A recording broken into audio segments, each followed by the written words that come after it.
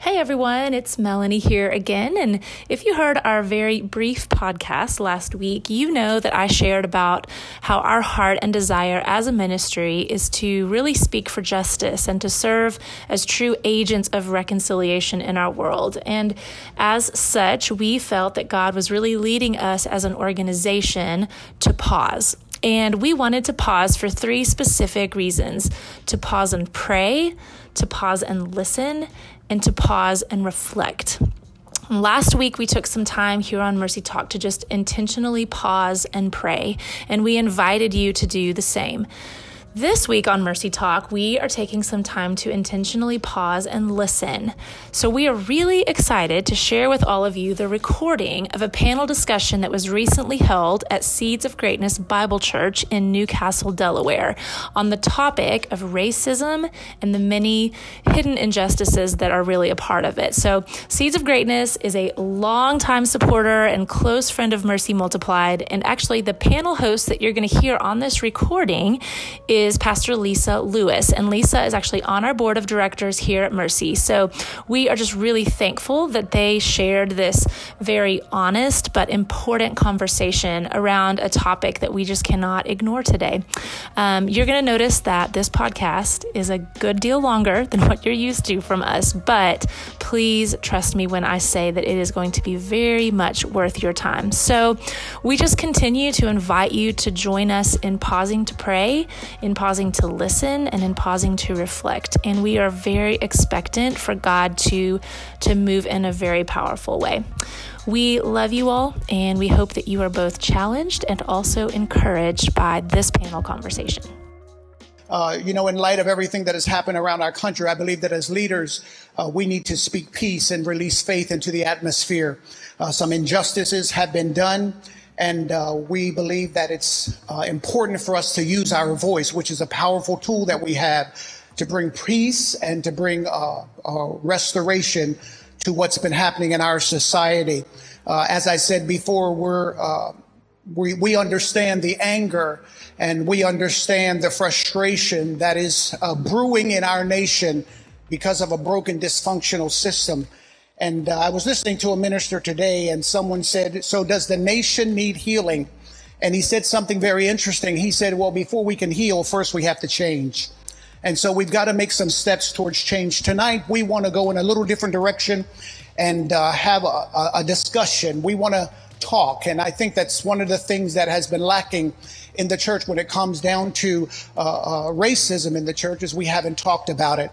And so tonight we're going to talk a little bit more, and we're going to continue these talks as the Spirit of God directs us. Of course, tonight, one night is not going to solve the world's problems, but it can give us some information and open our eyes in some areas that maybe we've had blind spots.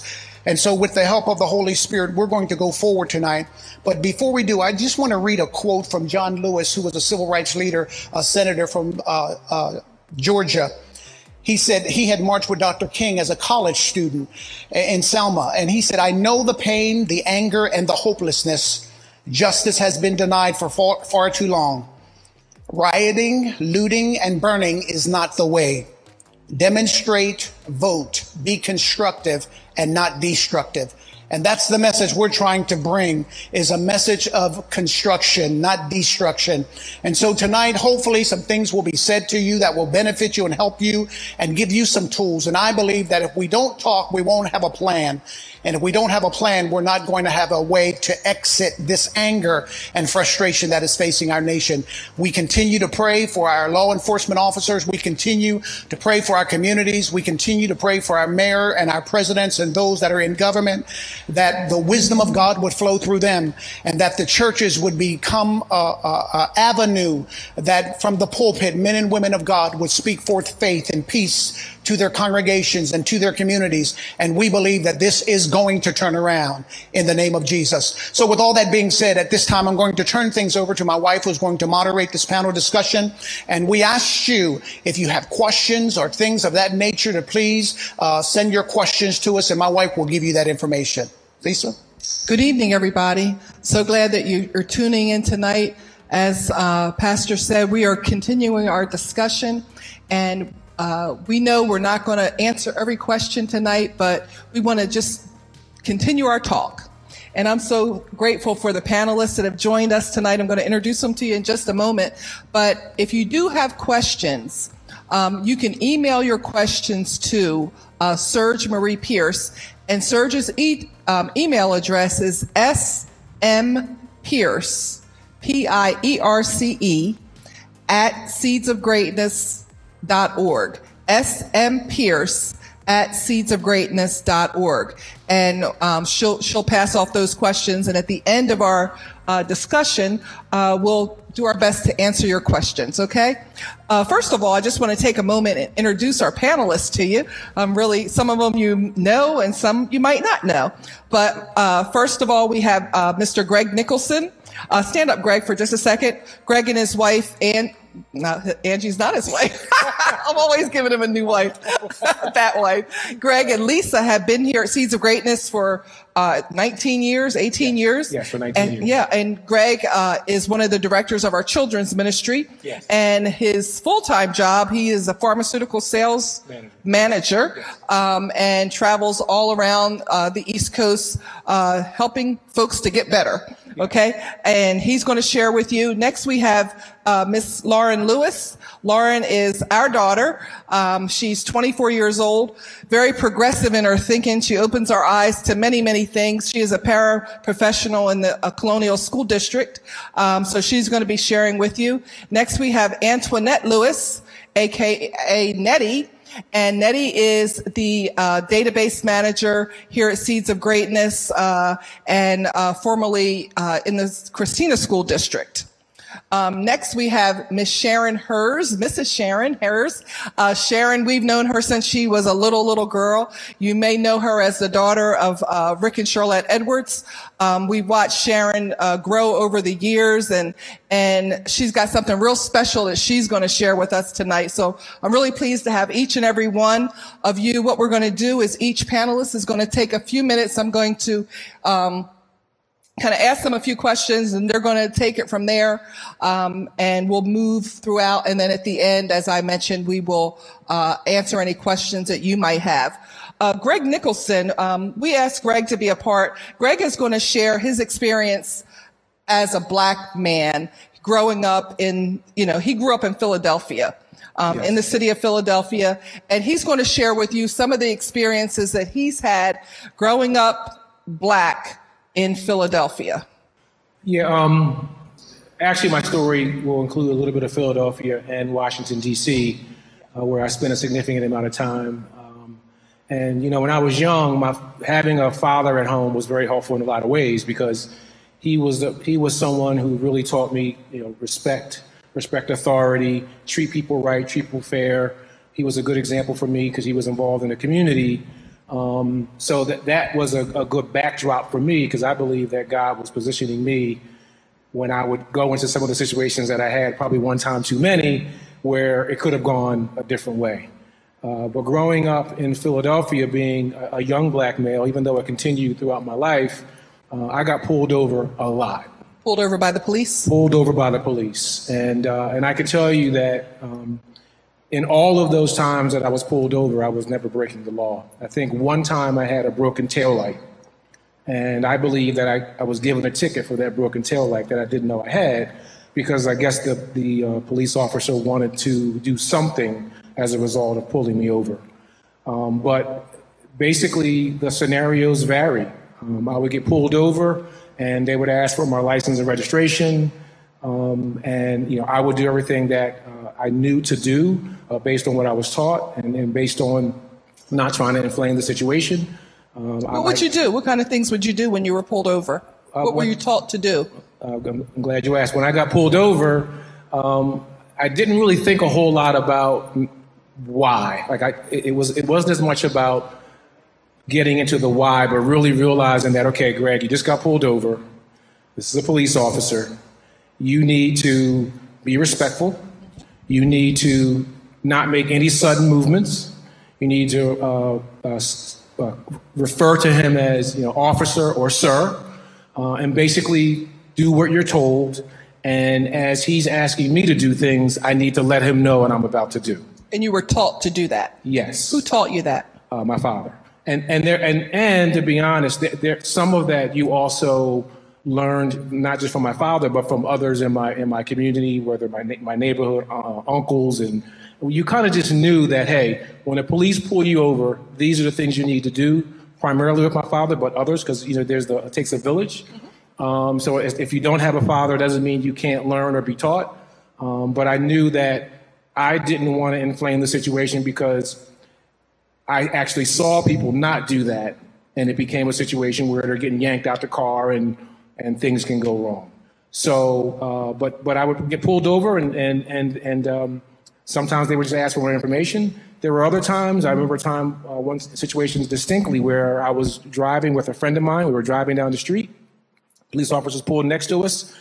We looked at them, they looked at us, and then we pulled off, and siren went off, pulled us over, license and registration, ran it, came back, asked us to get out the car, searched me, searched my buddy. Searched you physically? Searched us physically. We were on a main avenue in my neighborhood.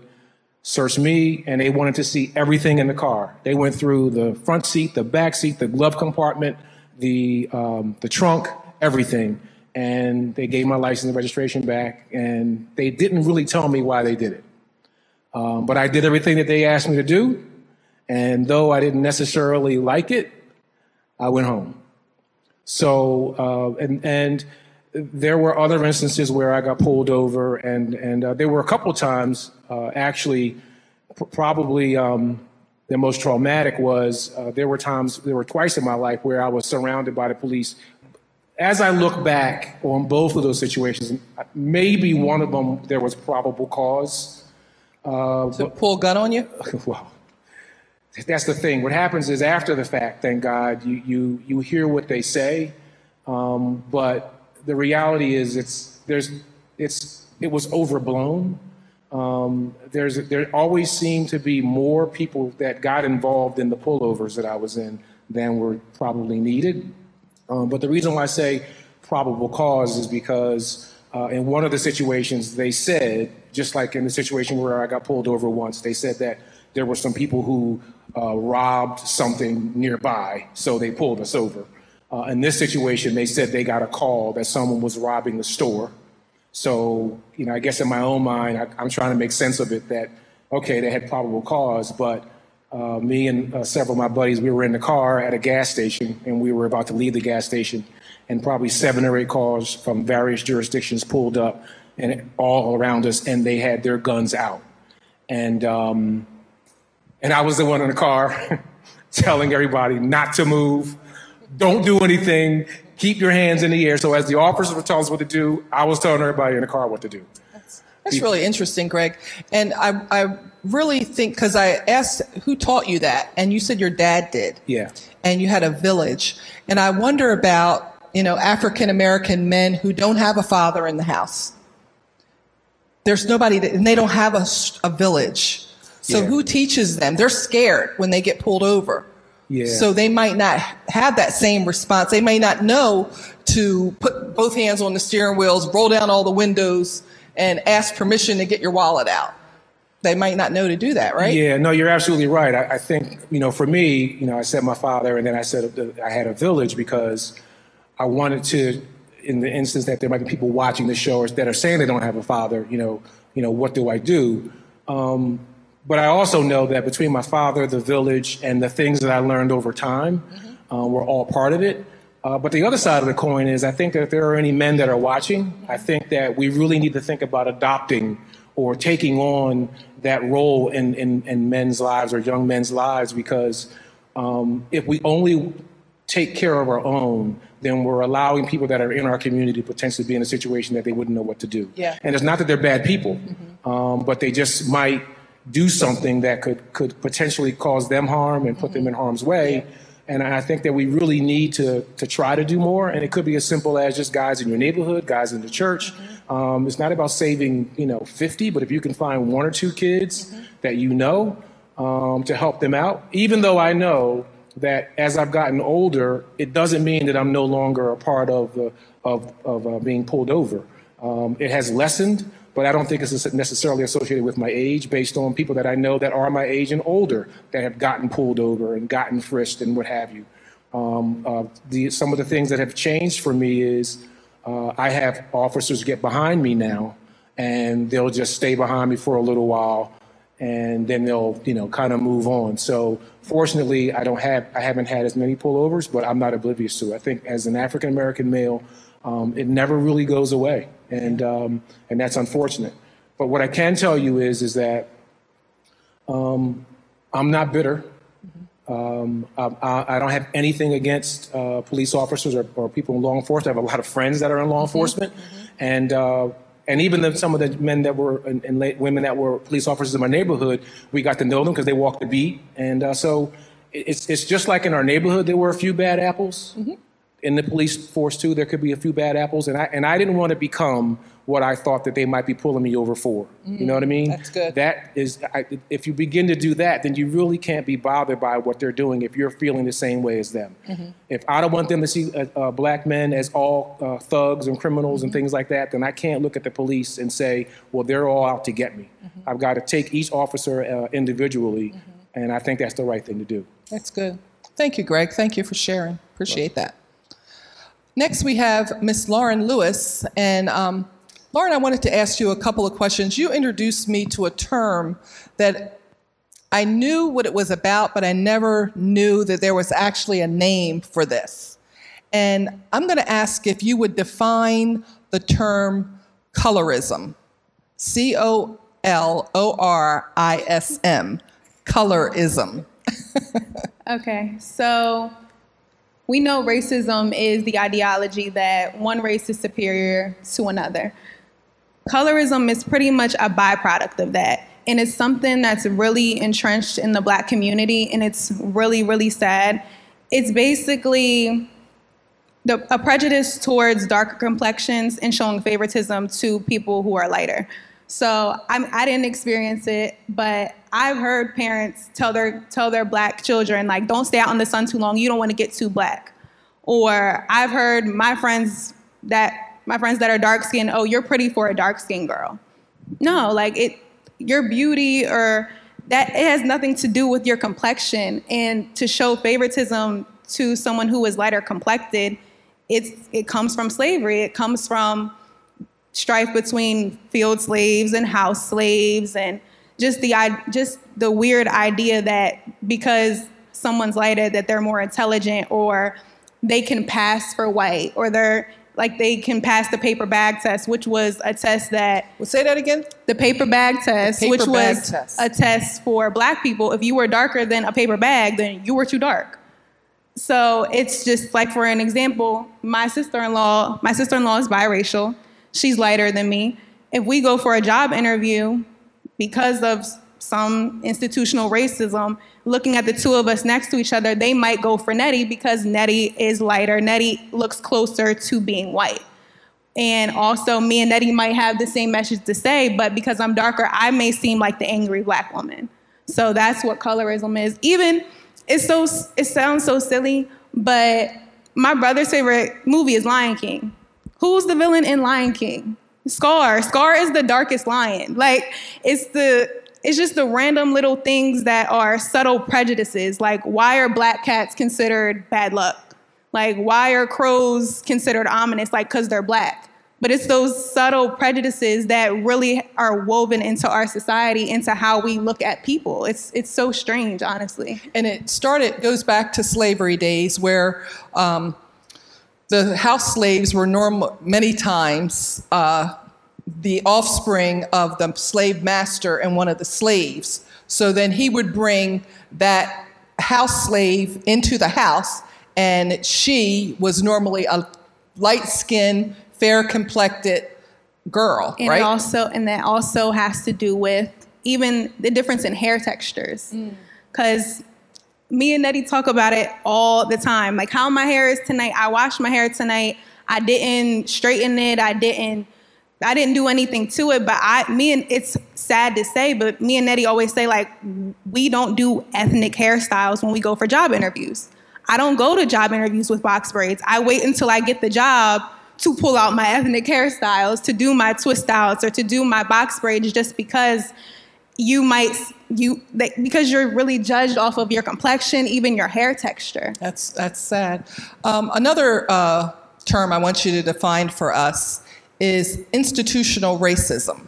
So institutional racism is racism expressed through the practice of social and political institutions. It can be seen in disparities regarding wealth, healthcare, criminal justice, employment, housing, educational, and political power. Yeah, that's really powerful. I think on Sunday, Pastor talked about I think you did Sunday, we were looking for an apartment in Delaware, and we went to this apartment complex, and we were told there were no openings. That's institutional racism. And my sister-in-law, who lived there, I guess they felt like they had enough, called or went over there, and we didn't move there. Who wants to move someplace where you're tolerated and not celebrated? Right. So we ended up not going there. But those things like that are embedded in our system, mm-hmm. that if people don't get checked on it, mm-hmm. It continues. You and I were talking earlier today about another term, affluenza, A-F-F-L-U, enza. I'm going to tell you what affluenza means, Lauren. I know you already know this, but affluenza is a psychological condition supposedly affecting wealthy young people. Symptoms include lack of motivation, feelings of guilt, sense of isolation, and so on. There was, back in 2013, a story broke out in the news where a very wealthy family had a teenage son who was driving under the influence. What kind of son did they have? He's white. Yes. He was white. And he was driving under the influence and plowed into a crowd of people and killed 4 people. Mm-hmm. He got off because of affluenza. Right. And so he got off because of affluenza. He didn't serve jail time. He didn't serve jail time. But it even goes into, like, most people heard about, like, Brock Turner. He raped a woman behind a dumpster. He was a Stanford swimmer or something. He was a rapist. And he got 6 months probation. And so when we think about institutional racism, that's what it is. Because I did a paper on mass incarceration, and one statistic that I found is that a Black person is likely to serve as much time. If a Black person commits, say, a drug offense, a nonviolent offense, they're likely to serve as much time as a white person for a violent offense. Say my brother got a gun charge. That's nowhere in my brother's future. My brother got a gun charge. He's likely to serve as much time as a rapist because he's Black. That's institutional racism. And the affluenza thing really got to me because the boy was wealthy. Right. He had psychological problems. Right. And you think about the poor Black kids in the ghetto, when they do crimes, they're trying to maybe put some food on the table or whatever, and they get sent to jail. They don't get any leniency because of their living situation. And I think for Brock Turner, they said him serving jail time would mess up his college career. Like, we have plenty of Black kids that their whole lives, there's a school to prison pipeline for Black kids. Mm-hmm. And that's institutional racism. And even how we talked about Black on Black crime, like, it's all cyclical. That's another thing we discussed today, and then we're going to move on. Black on Black crime. So we're against Black on Black crime. Those words would come out of my mouth, but Lauren was like, "What is Black on Black crime? Black people committing crimes in their own community. So if white people commit crimes in their community, is that called white on white crime? No. If Asians do it, is it called Asian on Asian crime? It's crime. So why? It's just not just crime, because I don't want to minimize criminal activity. It's crime, no matter what the ethnic group is. Right. That was really interesting. Yeah. It's really, some of y'all, you need to talk to some young people sometime. And even if you don't always agree. That's what I was going to say. Mm-hmm. Me and my mom, we might talk about stuff, and I will say agree to disagree, or I'll pick her brain. Just the whole thing with Black on Black crime. Blacks were redlined into areas. Blacks were in the projects. They were in the ghettos. Like my mom said, they didn't want Blacks in certain apartment complexes. So when you have all the Blacks in the communities that you put them in, and they commit crimes. Oh, black on black crime is such an issue. There's crime in every community. Every community has issues, but black on black crime is still after the narrative that black people are violent, black people are thugs. Every community has crime. So, and sometimes we do agree to disagree. We don't agree on everything. We had something today. I was like, I don't agree with you on that, Lauren. That's you know, and you don't have to, but have the conversation. You know, have the conversation. Next, Antoinette Nettie. Nettie, in case you didn't know, Nettie is biracial. Nettie's mother is African American. Her dad is white. And we teased her. She got her hair done today. We said she's embracing her black side today. Yes. Sometimes and that's just a little joke that we do. Y'all don't have to say that to her. But anyway, that's just a little something. Nettie, I wanted to know, and we've talked about this a lot since you became a part of our family. What was it like to grow up as a biracial? I always thought biracial kids are so beautiful. I always say they get the best of both worlds. I just think that they're just beautiful children, but sometimes it's very, very difficult growing up biracial. And I believe you grew up in Wilmington. Tell us what it was like for you as a child to grow up biracial. So, like you said, my mom is black, my dad is white. And that's kind of a different narrative because back when I was growing up, a lot of people that you saw that were biracial had either white moms and black dads. It wasn't a black mom and a white dad. So that was just different in itself. And I was raised in Wilmington. So my community, I was raised in like the heart of Wilmington. So everyone in my community is black, and you go outside and play and they would call you white girl, or you were like, it was like you're never too, or you're too white for the black people and then you're too black for the white people. So it was hard, like trying to figure out exactly where you fit. And then you struggle with like identity issues, like, okay, so what do I identify as? And people ask you that, like, you know, when you go to fill out an application, some people don't even let you check more than one race. They say you can only check one or check other.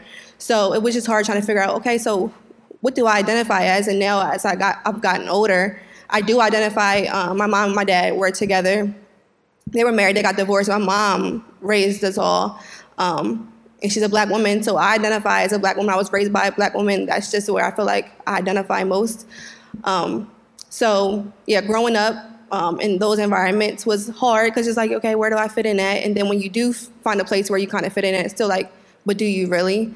And I had mostly black friends, but there was still also like a colorism issue where it's like, okay, well, when stuff went bad or you weren't friends anymore, oh, she thinks she's all that because she's light skinned. I can't help who I am. Or she thinks she's all that because she has curly hair or long curly hair. That's not what it is. It's just who I am. So I struggled trying to figure out what my identity was and exactly where I fit in to different groups because the black kids and white kids didn't really hang out. We had groups in school where it was like the black kids, the white kids. And really I was mostly accepted by Hispanic groups of people. Like people thought I was Hispanic, like, and would come up to me speaking Spanish, yeah. And they thought I was one of them. And yeah, so just trying to figure out exactly where I fit in. And my brother and my sister, we all look differently. My brother, we have the same mom and dad. My brother has blonde, when he was little too, he had bleached blonde curly hair with blue eyes. And my sister, she's lighter than me, lighter hair. So we all look different. So it's just. And your brother, his hair is still blonde. It's still blonde, It's blonde, but it's Afro-ish. Yeah, yep. It's handsome, very handsome. Yeah. You know, what would you encourage parents of biracial children? Mm-hmm. How would you encourage them to build their child's self-esteem? What would you say? I would say, like the biggest thing, you know, you hear people compare, and I would say not to compare your child with anyone else. They are perfect just the way they are. Biracial children, my husband and I were having this conversation yesterday. I was like, so when do we tell Saray, like, you know, what she is? Like, do we tell her that she's black? Do we tell her, like, you know, she's part white? But just educating your children about who they are. Like, you are more than one race, and this is what this race is like, this is what this race is like, but you're both, and you're going to go through certain things. Educate them about, when they get older, they're going to struggle with maybe figuring out where they fit in. I would just say just continue to educate them about both parts of who they are, whether it be black and white or other races, where their roots are, and things like that. That's good. That's good. We found out, my mom is big on genealogy, and we found out that I part Lenape Indian. We Irish. So we have I think my great-great-grandmother was actually white. And so we have, my mom could tell you, like, she knows like the percentages. She did all those tests. And I think it's interesting, and I think kids should know who they are. It makes, and just reassuring them that it makes them special. It's not like weird to be different. It makes you special. It makes you who you are. And you're not better than anyone because of what you look like. You're not better than everyone because you are mixed. I hate the term mixed, because you're biracial. But it's what's special about you. So, because you use that term mixed, and that used to be the term, and then you were learned not to say that anymore. It's biracial. Yes. Or multiracial. Like, we learn not to say someone is Chinese or Korean. What do you say? You just say, if you don't know, you just say Asian.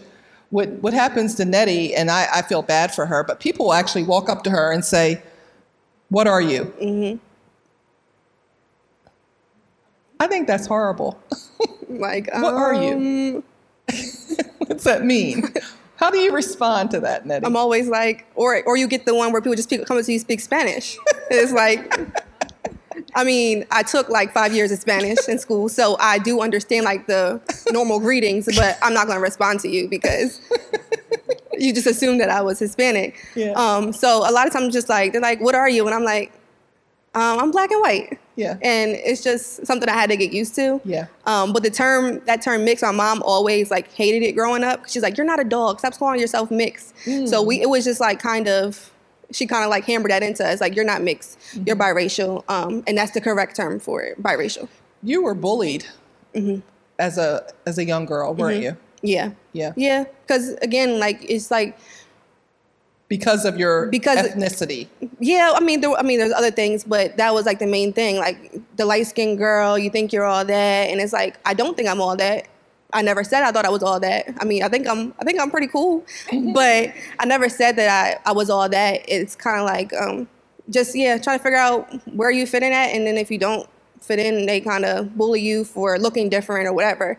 But again, I had mostly black friends, so when you're a light-skinned person and all of your black friends, there's going to be somebody that has an issue with it along the line somewhere. So that was just the reality of it. Thank you. Thank you for sharing and being vulnerable. Next, we have Sharon. And as I mentioned earlier, Sharon, we've known her since she was a little girl. She used to have long, long hair all the way down her back as a little girl. But she's the daughter of Rick and Charlotte Edwards, and we've known them for, more than 35 years.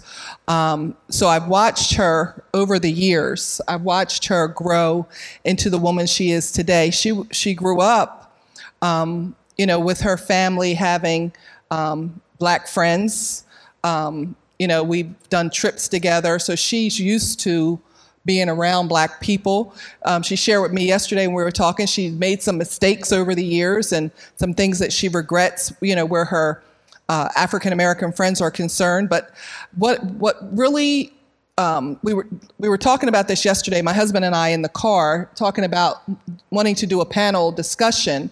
And we said, how about we ask Sharon to be a part of it? And I got home and we called Lauren down and said, "Lauren, what do you think of asking Sharon?" And Lauren was like, "I was just thinking the same thing. She would be a good person to have as part of the discussion." And the reason is that Sharon, over the last several years, has really taken it upon herself to educate herself where racism is concerned. I don't know another white person who's done that. I'm just going to be honest with you. She's very vocal. My kids really love her passion, I'm going to call it. She's very passionate about it. And that's good. It's good because we need passion. We don't need anger, because sometimes when you're super angry, people miss the message. But Sharon has been very passionate in trying to educate her white friends and society in general. Sharon, what made you take a stand against racism and really educate yourself in that area? All right.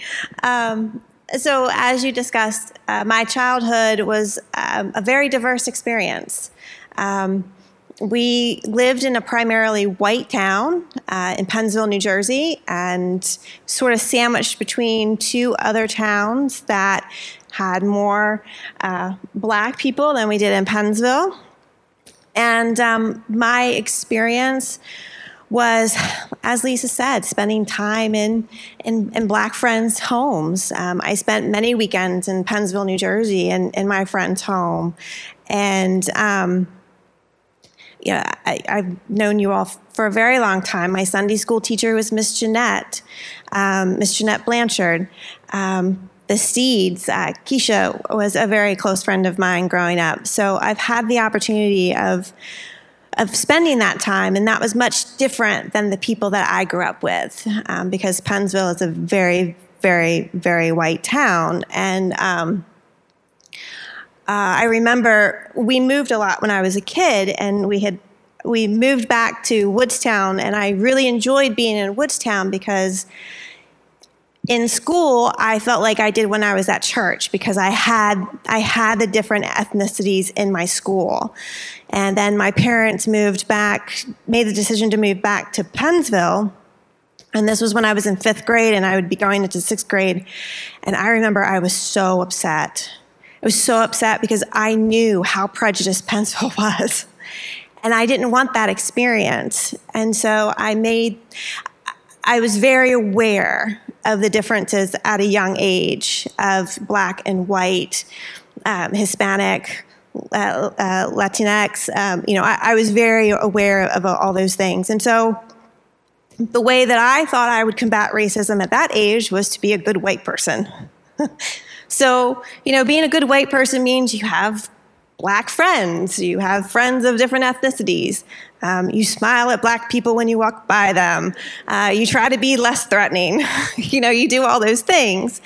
And I was very accepted in Black circles growing up, very, very accepted. And as I grew up and continuing my life, I began to live in different areas, and slowly over time, I realized my circles became more and more white.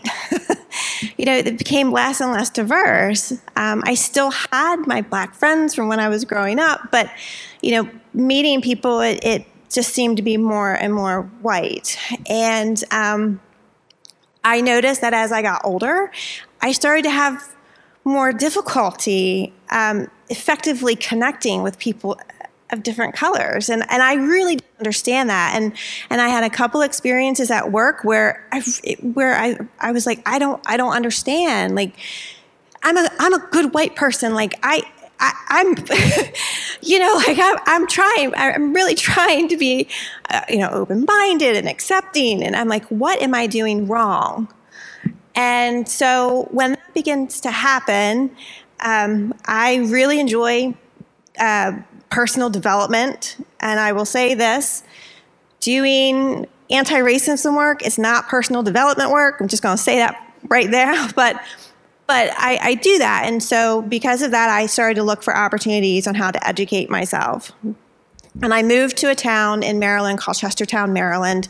And so I was looking for opportunities to meet people. And I happened to find that they were doing a weekend workshop called Undoing Racism. And I thought, oh, this is great.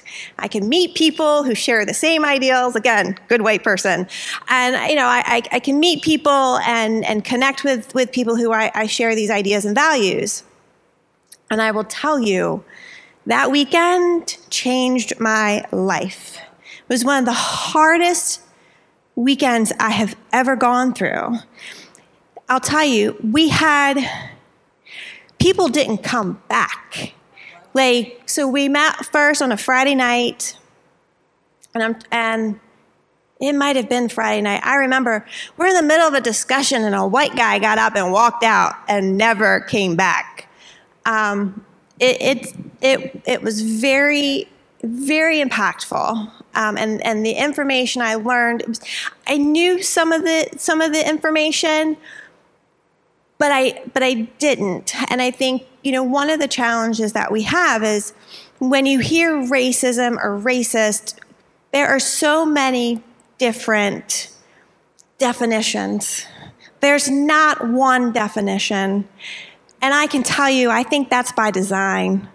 Because if we had a definition, we could unite and we would know what it is that we have to weed out. But because we have so many different definitions, well, what your version of racism isn't my version of racism, right? And because I didn't experience it, well then, it's not racism. I'm not a racist.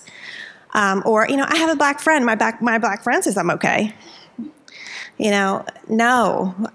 So there were things that I learned in that weekend that were really impactful. I cried, talking about my story, white tears. That's something you can look at. You can look up.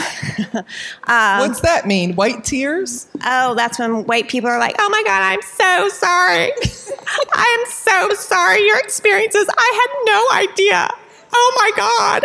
And you're like, okay, Karen, thank you. No.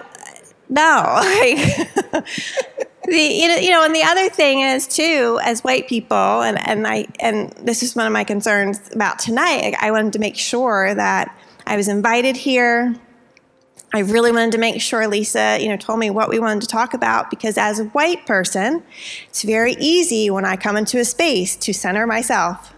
And what that means is I am important. I am important because in this culture, just being white, I am important. That's Sharon. That takes me to, yes. I think it's a great lead-in because there's another term I'd like for you to define, and I think what you're beginning to discuss. Yep. Define the term white privilege. So, so white privilege. So as I lead into that, I kept talking about how I thought I was a good white person. And one of the things I learned in that weekend workshop was that that's actually an overt form of white supremacy. That is a socially acceptable form of a white supremacist ideal. Because I'm jumping ahead. I have notes because I wanted to make sure I had it. But there's a really great article written by Peggy McIntosh. She actually wrote it in 1989, and it's called White Privilege, Unpacking the Invisible Knapsack. In trying to be a good white person, really that's trying to be not racist. And that, again, is an idea of white supremacy. And so I was continuing in a way that I wasn't aware that I was perpetuating white supremacy. And the way that you combat that is to be an anti-racist. And before I get into the white privilege article, there is a book called How to Be an Anti-Racist by Ibram Kendi. Repeat that title again. Somebody might want to get that book. How to Be an Anti-Racist. And he says, one either allows racial inequities to persevere as a racist or confronts racial inequities as an anti-racist. There is no in-between safe space of not racist. The claim of not racist neutrality is a mask for racism. So one of the main definitions I've heard of racism is prejudice plus power. And so in order for me to combat white supremacy and to combat racism is to use my power to disrupt the system. So our society is a racially constructed society where someone who is identified as white has the power. And so one of the ways I can be an anti-racist is to acknowledge that and to acknowledge that that is a type of privilege. So that is where you get the idea of white privilege. And I know that is a very controversial idea for some. And some people will say that, it doesn't exist. Again, that is an overt form of white supremacy. So if you would like to learn more about it, if you're a white person watching, there's a great article by Peggy McIntosh, and it's called White Privilege, Unpacking the Invisible Knapsack. And the way that she describes white privilege is this: an invisible package of unearned assets, which I can count on cashing in each day, but about which I was meant to remain oblivious. White privilege is like an invisible, weightless knapsack of special provisions, maps, passports, code books, visas, clothes, tools, and blank checks. And in the article, she cites one of her colleagues, Elizabeth Minich, and it says that whites are taught to think of their lives as morally neutral, normative, and average, and also ideal, so that when we work to benefit others, this is seen as work that will allow them to be more like us. So when you think of white privilege, I was thinking about it today, and I'm like, how am I going to talk about this? And I was getting ready to wash my hair. And I was like, oh my God, it's right here. When you go to CVS, Yes. Oh my God. Yes. You go to CVS and you go to buy shampoo and conditioner. What do you see? There's a huge aisle of all these products. Guess who those products are for? Caucasian hair. Sharon, now I have went to manager after manager. Sometime my husband walks away because if I can't go in a store in 2020 and find products for my hair, something's wrong with your management here. Yeah. I've done it at Target. I've done it at Walgreens in Ocean City, Maryland. I've done it at Kirkwood High. I've done it. Jerome walks away from me, but that's unacceptable. Yeah. And I have something to add about that. So it's all it's all products for white Caucasian, and then you get that little tiny section for ethnic hair. But it's expanding. I don't know if you've noticed, it's expanding. I believe it's because white girls like me are now embracing their natural texture. And guess what we're doing? We're using some of those products. So we want those products in the store, because when we go to the store, we buy those products. So, that is just a simple example. In this article that she wrote, she actually lists 50 different things. And something that you talked about is actually one thing that I had here. So these are some examples of white privilege. I can avoid spending time with people whom I was trained to mistrust and who have learned to mistrust my kind or me. I can be pretty sure that my neighbors in such a location will be neutral or pleasant to me.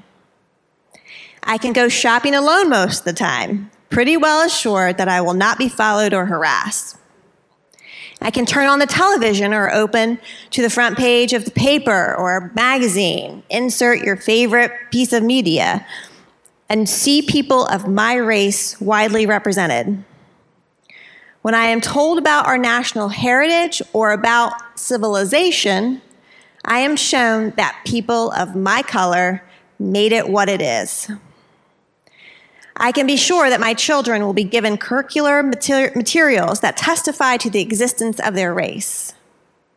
I can arrange to protect my children most of the time from people who might not like them.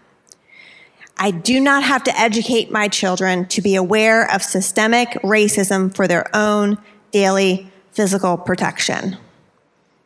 And I think we're getting to the point where we can say, I can go for a jog without being profiled and potentially shot. I can relax on my couch and not be concerned that somebody might mistakenly, drunkenly, think that my apartment is theirs and open up the door, and when they realize it, shoot me. Just everyday things that we do. I don't have to think about it. And, early on in this work, so I've only been doing this for 3 years. Like, I've only really been super educating myself for 3 years. And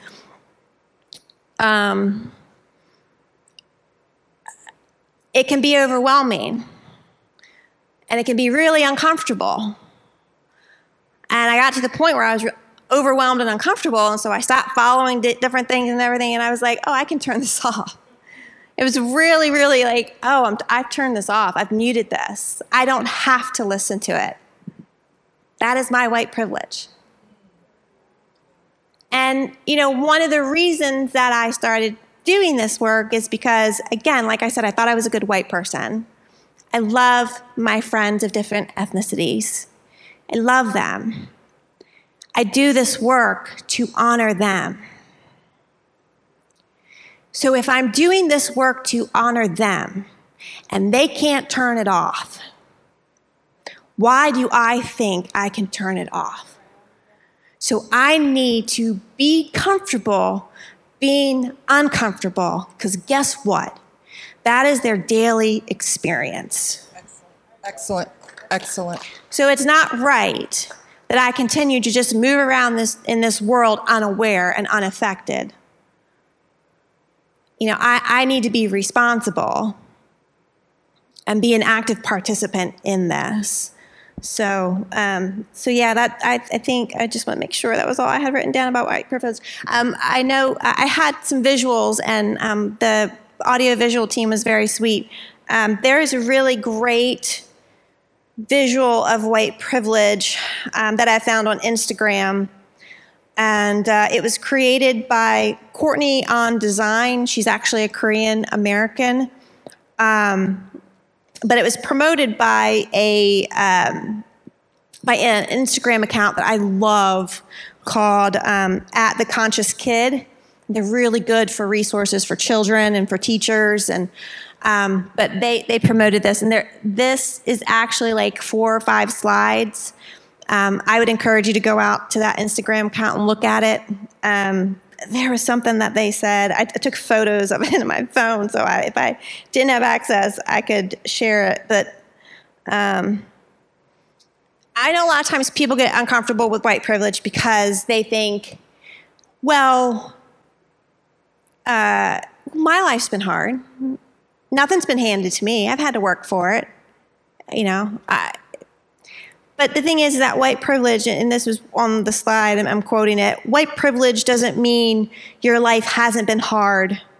It means your skin tone isn't one of the things that's making it harder. And white privilege isn't the only kind of privilege. There's male privilege, and I'm going to put in parentheses, white male privilege. There's ableism. So if you're able to, if you're able to walk, if you have 2 hands. I have a friend who is in a wheelchair. She cannot access certain things. I have another friend who she was born with 1 hand. So there are different kinds of privileges, but racial privilege is a big one. So, Sharon, question. Yes. Actually, something aside, I have to share this, lighten it up a little bit. Somebody just texted me and said, Sharon's my new BFF, and she doesn't even know it. I thought that was cute. How can white people show support and solidarity during this time? I want to interject one other thing. Yeah. First thing Sunday morning, we don't talk to Sharon on a regular basis. We're friends on Facebook. We see her a few times a year, but we remain connected. First thing Sunday morning, and nobody knew what we were going to do on Sunday morning, having this conversation. Sharon inboxed Lauren and said, I've been thinking about you and your family. I just want to know how you guys are doing. First thing Sunday morning, I don't even know if you'd opened your eyes yet. When you woke up, you saw it. She was just getting dressed. And she said, I've been thinking about you and your family. Didn't she, Rome? Been thinking about you and your family and just wanted to check on you and see how you guys are doing. That, to me, is huge. So answer that question, Sharon. In your opinion, how can white people show support and solidarity during this time? So I think one of the things,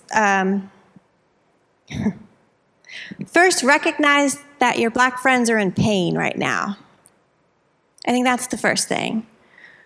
Or at least everyone has different feelings, so I can't speak, I'm speaking in general terms, but just know that this is not an easy time for them. You know, if you think about this last month, for the last couple of months, we've all been stuck in a house, quarantined. Some of us have young children. Some of us have been homeschooling. And your Black friends are also dealing with the constant racial injustices. And these things are just actively being shown across the internet and constantly being aired and viewed, and then we have the protests, and I will just say our nation's leadership is not supportive. So there's a lot of stuff that's going on that they're dealing with that, again, we can turn off. I watched it this week. One of the things I was seeing is that, and I shared it on my Facebook page.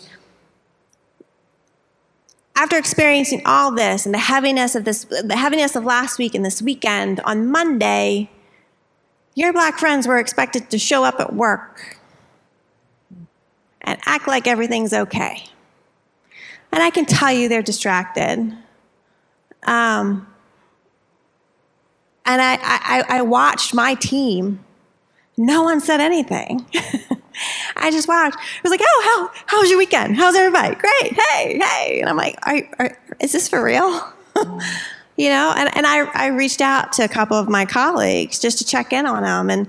And one I hadn't talked to in quite some time. And she's moved into a new role. And so I was like, hey, I've been thinking about you. How's your new job? I was so glad for Tawanda Cuffey, because she posted something Monday, and she was like, I'm not okay. I'm not here for small talk. And I was like, oh, that was wrong. I probably jabbered my colleague around 10, 11, and she hadn't responded. And I just said, it was super tone deaf way for me to try to make connection with you. I said, I just want you to know I'm thinking about you, and I'm here if you need anything. I'm here to support you. Full stop. So reaching out. So reaching out is one. And when you say, how are you, mean it. How are you takes on a completely different meaning right now for folks. So if you're going to ask the question, be ready. And this leads me to really my first point, listen. Just listen. Don't listen to respond. Just listen to understand. And if you don't know what to say, I don't know what to say. That's good. And don't do the white tears. Don't be like, I had no idea this was happening. Stop. That's good. Just stop. That's good. Like, you really do know. Because I think if somebody I saw that I'm friends with on Facebook posted, like, would you trade places with a Black person? And if you say no, then you know. So listen. And then I think the other way that you can support is to educate yourself. And I'm of the belief that you don't ask your Black friends to educate you. Don't ask them to do extra emotional labor for you because you're just passing that off on them. Well, you do it yourself, and you can't tell me that bless their hearts. I know people are just getting open to this stuff, and they're like, what can I do? Google. Go out on Instagram. It's out there. Your friends are posting stuff. There's plenty of resources. Good. I can certainly give you some. Feel free to reach out to me. If you're friends with me on Facebook, you've seen I've posted some information. There's an excellent Google Doc out there that's been going around that has a lot of resources compiled. I'll be honest, I haven't been able to read a lot of the books that I might suggest to you. That is one of my goals this year, is to try to read one book a month. Well, you've been doing some stuff. But I have. I have. Yeah. Mm-hmm. Part of it is because I was in school, and so I didn't have that time to read. Mm-hmm. But I definitely keep myself informed by reading articles. I listen to podcasts. I listen to podcasts a lot because that's just easy. Yeah. Easy to consume. But I also follow different anti-racism activists on Facebook and Instagram, who can definitely keep you informed and provide you with resources. Well, thank you, Sharon. Thank you so much. That was excellent. Excellent. Can I say one last thing? Sure, go ahead. So, speaking of one of the people that I follow, as I said, it can be overwhelming. And the other thing I know, a lot of times white people don't say anything because they are afraid they're going to say something wrong. Just know you're going to do it. Just make sure that you're in a relationship with people and you have people who can hold you accountable. But there was a tweet by Ijuma Olu. She said, the beauty of anti-racism is that you don't have to pretend to be free of racism to be an anti-racist. Anti-racism is the commitment to fight racism wherever you find it, including in yourself. And it's the only way forward. So I think that's a lot of, that takes a little bit of the pressure off. And I think that's one thing, that not being a racist, there's a lot of pressure on that. Mm-hmm. Yeah, that's good. Good. Thank you so much. Outstanding. Outstanding. Thank you to all of our panelists. You all did a great job. Thank you so much for sharing from your personal experience, and we just really appreciate it. We do have a few questions that I want to ask, and I'll ask either Lauren or Nettie to answer this. How do you encourage your daughter, who is 7, who thinks in her head that blonde hair and blue eyes is more beautiful than brown hair and brown eyes, because this is mostly what she sees, or straight hair is prettier than natural, kinky, curly hair? I would say, what is she viewing? Right. If she's watching, I know my daughter, when she gets on her iPad, she can be viewing kids. She likes watching kids play with their toys instead of, I don't know. It's like a thing. Kids watch kids play with their toys now, and a lot of the kids that are playing with their toys that are doing this thing, and it's like, I guess it's like the thing in now, right now, they're white kids. So I would say, watch what she's viewing. Show her more diversity. If you show her other little girls who there's a lot of little girls on Instagram and even on YouTube that you can find that embrace their moms, or embracing their natural hair, and they're embracing their natural hair and their skin tone, and their moms are doing different styles with their hair, and just have fun with it. Show her that there's beauty in that, and that makes her who she is. I know Sarai, she doesn't like getting her hair done, but I'm on YouTube watching hair videos, and if I have it mirrored onto my TV, she's watching them do their natural curly hair too. So that's good. That's good. What I used to do when Lauren was a little girl, I would buy her dolls. That's exactly what I was going to say. I bought her dolls that looked like her. Yeah, representation, American Girl dolls, but you can get something even cheaper that you can design them to look like you, and just surround them, whether it's different movies or whether you do your daughter's, you mirror your daughter's hairstyle. Like, I like that Nettie does that with Sarai. Saray might have twists one day, she might have braids another day, she might have a fro the next day. But Nettie and our whole family is very intentional of you're beautiful how you are. Yeah. Your natural hair is beautiful. It doesn't matter if it's curly or straight, braided straight back or in an afro. It's all beautiful. And she'll be on FaceTime. Look at my hair, Auntie, look. So you just have to encourage. What we did with Lauren is like, and it doesn't have to be American Girl doll. That was something she was into. But Lauren, you know, her first one was Addie. No, it wasn't. It was the Hispanic girl. What? Josefina. Josefina. I had a very diverse. Lauren had a diverse collection. She didn't just have. I was going to say Addie. Addie's the black one, right? Addie's the slave. Yeah, she's the slave. And Josefina. But you had different ethnicities, and that's what we try to do with our children. Our kids were raised around different ethnicities.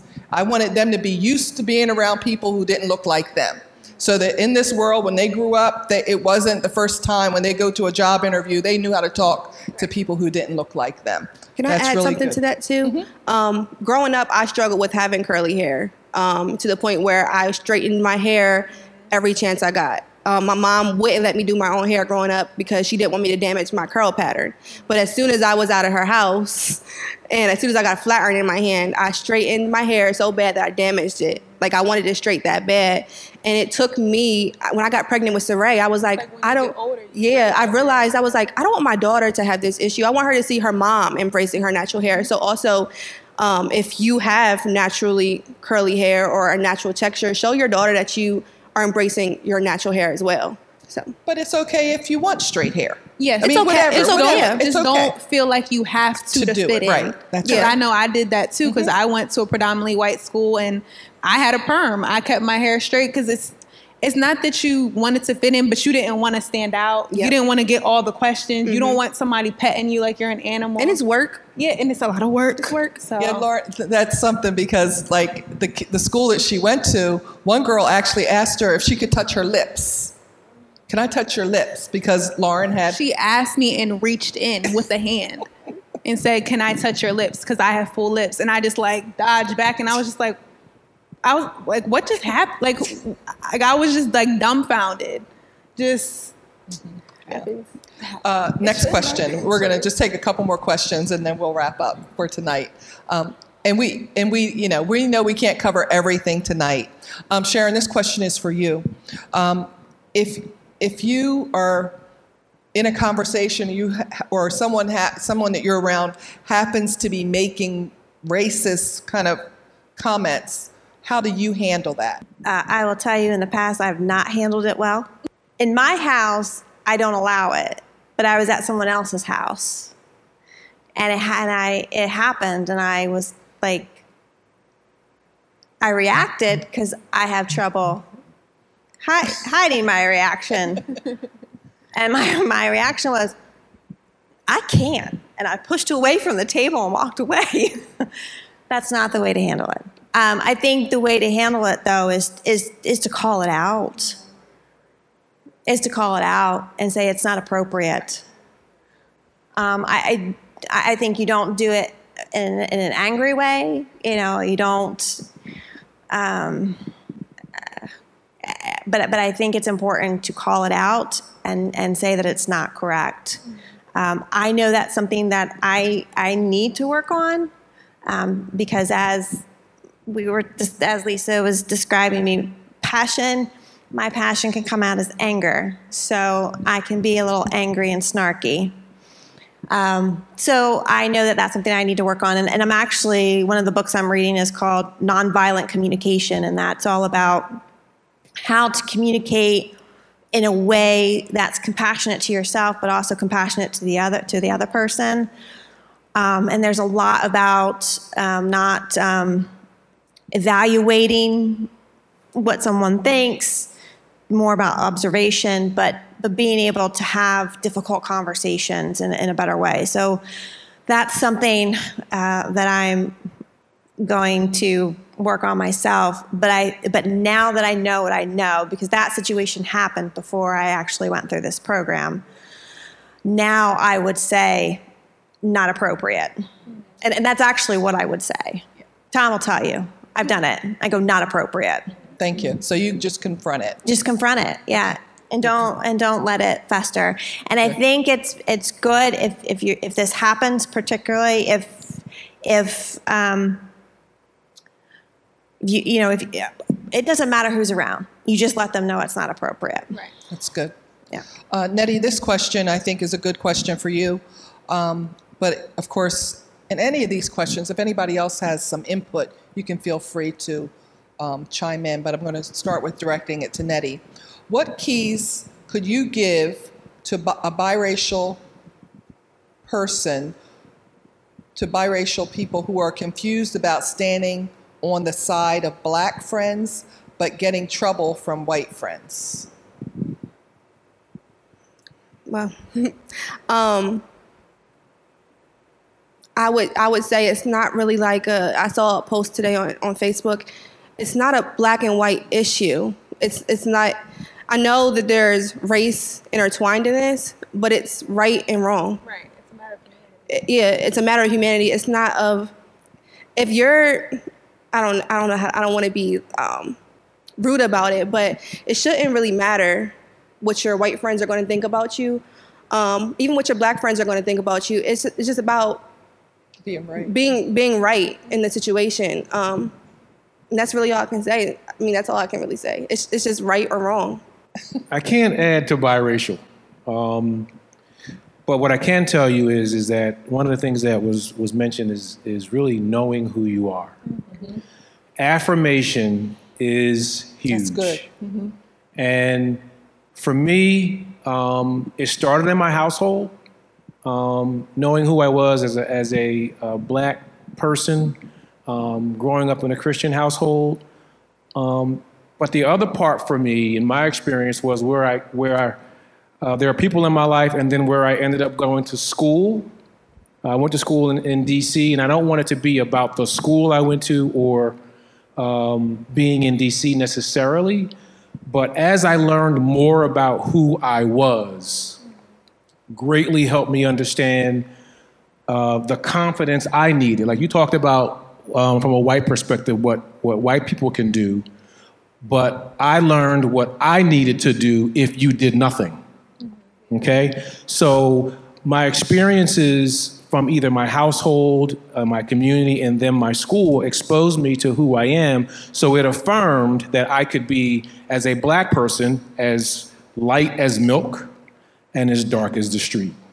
I could be from any state in the union, or I could be from Europe and from Africa. And my hair could be curly, or it could be kinky. It could be short, it could be long. And as I learned more about all of who I was, all of what I could look like, all of what we've accomplished, it affirmed me, so that when I went out into an environment that was sometimes hostile towards me just because of the way I looked, I was okay because I knew who I was. So I think affirmation is one of the strongest things that you can do with your children in terms of, like you said, letting them know who they are, their history, and what they're all about, and where they've come from is huge. That's good. That's really good. And I'm not going to try to spiritualize things, but that's one of the things that's helped me growing up, is knowing who I am in Christ. Exactly. Yep. And I am when I was in my previous career in the legal profession, most of the people that I worked with didn't look like me. But I declared every day that no weapon formed against me would prosper. The color of my skin would not work against me. And I declared the word of God, and it worked for me. Now, my husband would sometimes say, Lisa, you don't experience what I experience because you're a light-skinned woman. And maybe some of that is true. But the word of God worked for me in those situations. I was blessed on every job that I had. And I believe the affirmations from the word of God that I declared over my life really worked for me. And when I left that career, I left highly respected as a black woman. Yeah. They didn't say they didn't see color. They would say, Lisa's black, but she's fair. All those things. I left with a good reputation and an honorable reputation. as a Black woman? I mean, that is the ultimate affirmation, I think. I think all of what I said, I'm glad you mentioned it, is that growing up in a Christian household and Christ being a part of my life, I know that is why doing all of the right stuff with the police or law enforcement wasn't just doing things right. It was the blessing and protection of God. Because a lot of people have done things right and they still didn't get out of the situation. So, and you're absolutely right. I mean, knowing who I am as an African American, all of what we've done or contributed to this country and to civilization and all of that, I think God just takes it to a whole nother level. And it's what keeps you from, again, disliking people who may look at you the wrong way. You know what I mean? You're not bitter, you're not upset. And if anything, you want to pray for them because you want them to experience what you've experienced through Christ. And I think that's the ultimate affirmation of who you are. Yes, I agree. That's really, really good. I believe that's basically the questions that we have. Somebody did ask me, and I'm not sure that we're prepared to discuss this, either Lauren or Sharon may be able to at least define the term. Systematic oppression. I feel like systematic oppression comes from systematic racism. Would you agree? That's what I would think. Yeah. Institutional racism. Yeah. So systemic racism, obviously, systemic or institutionalized racism, you're oppressed. Like just simple things, not being able to live in the same neighborhoods, not being able to have access to the same healthcare, being redlined into certain areas, the crack epidemic versus the opioid epidemic. Like that's interesting. That's a really interesting topic. But it's oppression. Whereas like now we're in an age where opioid dependency is a crisis and it's really horrible. It's just horrible. And then when we have the crack era, and the CIA admitted to putting it in the Black communities, and our prison population quadrupled. That's systematic oppression. Because a system, me and my dad have been going back and forth because he's been saying the system is broken, and I've been saying the system is working how they wanted it to work. People are just calling it out now. And Black people are oppressed because of the system that's in place. It was never built for them. It was built on us, but it was never built for us. So we grew up in the projects. Y'all hear us say that a lot. Jerome grew up on one side of town, West Side Court. I grew up on Anderson Drive, east side of town. You know why they called it the projects? It was a project. It was never meant to last. It was a project for housing. It was an experiment. But the effects of it last. Yes. And that's the oppression. That's like the generational dysfunction. That's why we have Black kids are more likely to go right to prison. Like they call it the school to prison pipeline. And there's the affluenza thing, but we have kids in the hood that are suffering from PTSD. I have cousins that have seen dead bodies. You're not supposed to see stuff like that. On their front step. Dead bodies on their front step. You're not supposed to see stuff like that. And that is traumatic. And then you wonder why kids are getting high. Kids aren't finishing college, why kids are having babies, and it's just, that's oppression. It's based off of the system that was never built for Black people. And the thing is that earlier Lauren talked about, the black cat and crows being Black and what have you, but when you talk about being 13% of the population and the amount of that 13% that are incarcerated, okay? And then you think of the images that are tied to the 13% that really shouldn't be, because it's the face of the poor, but there are more other poor than the 13%. It's disproportionate, but if you look at the roles of people that need assistance across state after state after state after state, it is not people of color that dominate the total number. But I didn't know that growing up where I grew up in Philadelphia and in DC until I moved to the Midwest, where because of the work that I do dealing with the Medicaid enrollment, 1 million people on Medicaid and 250,000 of them are Black. The other 800 plus are white. But if you ask someone, what does that Medicaid mom look like? And so there's a lot of association with with black and certain crimes. And the reality is that, it's, like you said earlier, it's not black on black crime. Most people commit crimes within their race. Within their community. So why is there black on black crime when in the other neighborhoods, pick the ethnicity, pick the race, where they're the ones who are robbing or murdering or selling drugs? And, you know, we don't own the ghetto. But yet that is tied to us also. There are many. Say that again. We don't own the ghetto, and then we perpetuate it. We talk about the ghetto, but for some reason, somehow or another, when there were ghettos in the early 1900s, when it wasn't tied to a particular race, but it was tied to being poor, now it's tied to us because it's part of the whole thing of, oh, it's something less. You know what I mean? There's all of these things that are kind of out there that once you, again, it's affirmation. When you know who you are, those things can't touch you. That's key. I love that, Greg, because the Word of God, in my opinion, makes all the difference. It's made the whole difference in my life, in my husband's life, in our children's lives. The Word of God makes a difference. We could be a statistic. Somebody could be writing about us, one day. I would tell my son, I don't want you to be a negative statistic. Do you remember me saying that, Jay? I want to raise responsible citizens. And we raise them using the Word of God. And that's what's made the difference in our lives.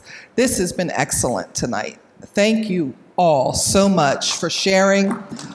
It's just outstanding. We know this isn't the end. We've got a lot of work to do in our country. We do, but it starts here, and hopefully those of you who are viewing tonight, something was triggered on the inside of you to want to help to make a difference. We want to facilitate change. We want change in our country. We want change in our community. We want change. We don't want to continue seeing these horrible images on television. We want to see things start to turn, and we can do it, each one of us has our own sphere of influence, our own circle. And if we just begin to speak and listen, I think things can change. Pastor? Wow, this was great, guys. Really, really great. So many things that were said. And the wonderful thing about live stream is that you can go back and view this again, get the information that was given. And I like what you said towards the end, Greg and Lisa, about identity. Because, when you know who you are, no matter what they call you, you live above that. And that has been the thing that has helped me. I remember working on a job, and a guy pointed in my face and called me the N-word. And he said it more than once. And the thing that kept me from removing his teeth was my identity, knowing who I was in Christ. Because even though I'm a Christian man, I still hurt when things like that are said. And I think one of the messages we've got to get across to our sons and to our daughters, and I think, Sharon, you hit on it, educate yourself. There's information out there that we can all educate ourselves and work on the way that we think. Because if we don't change the way we think, then we're not going to change our communities. Education is one of the ways that we change our thinking. Thank you for viewing tonight and tuning in with us. And I want to encourage you to go back over this, share this discussion. This is what we're having. And of course, tonight, we couldn't cover everything, as my wife said. We couldn't go in depth into everything, but I believe we've done enough to jar your thinking, to get you to think and to educate yourself. And as we come up to the election in November, you can make a change with your vote. And I want to encourage you, if you're not registered, get yourself registered to vote and use your vote as your voice in your community. Educate yourself and be kind. When you see someone speak, be kind. That's the human thing to do. Be nice to someone. And if you're a Christian or a child of God, and even if you're not a Christian, just be kind to people. And I believe that you can be the change that we want to see. We're so glad you joined us today. We'd love for you to head on over to iTunes and leave us a review. You can also find previous episodes there. Mercy Multiplied is a non-profit organization completely funded by our donors.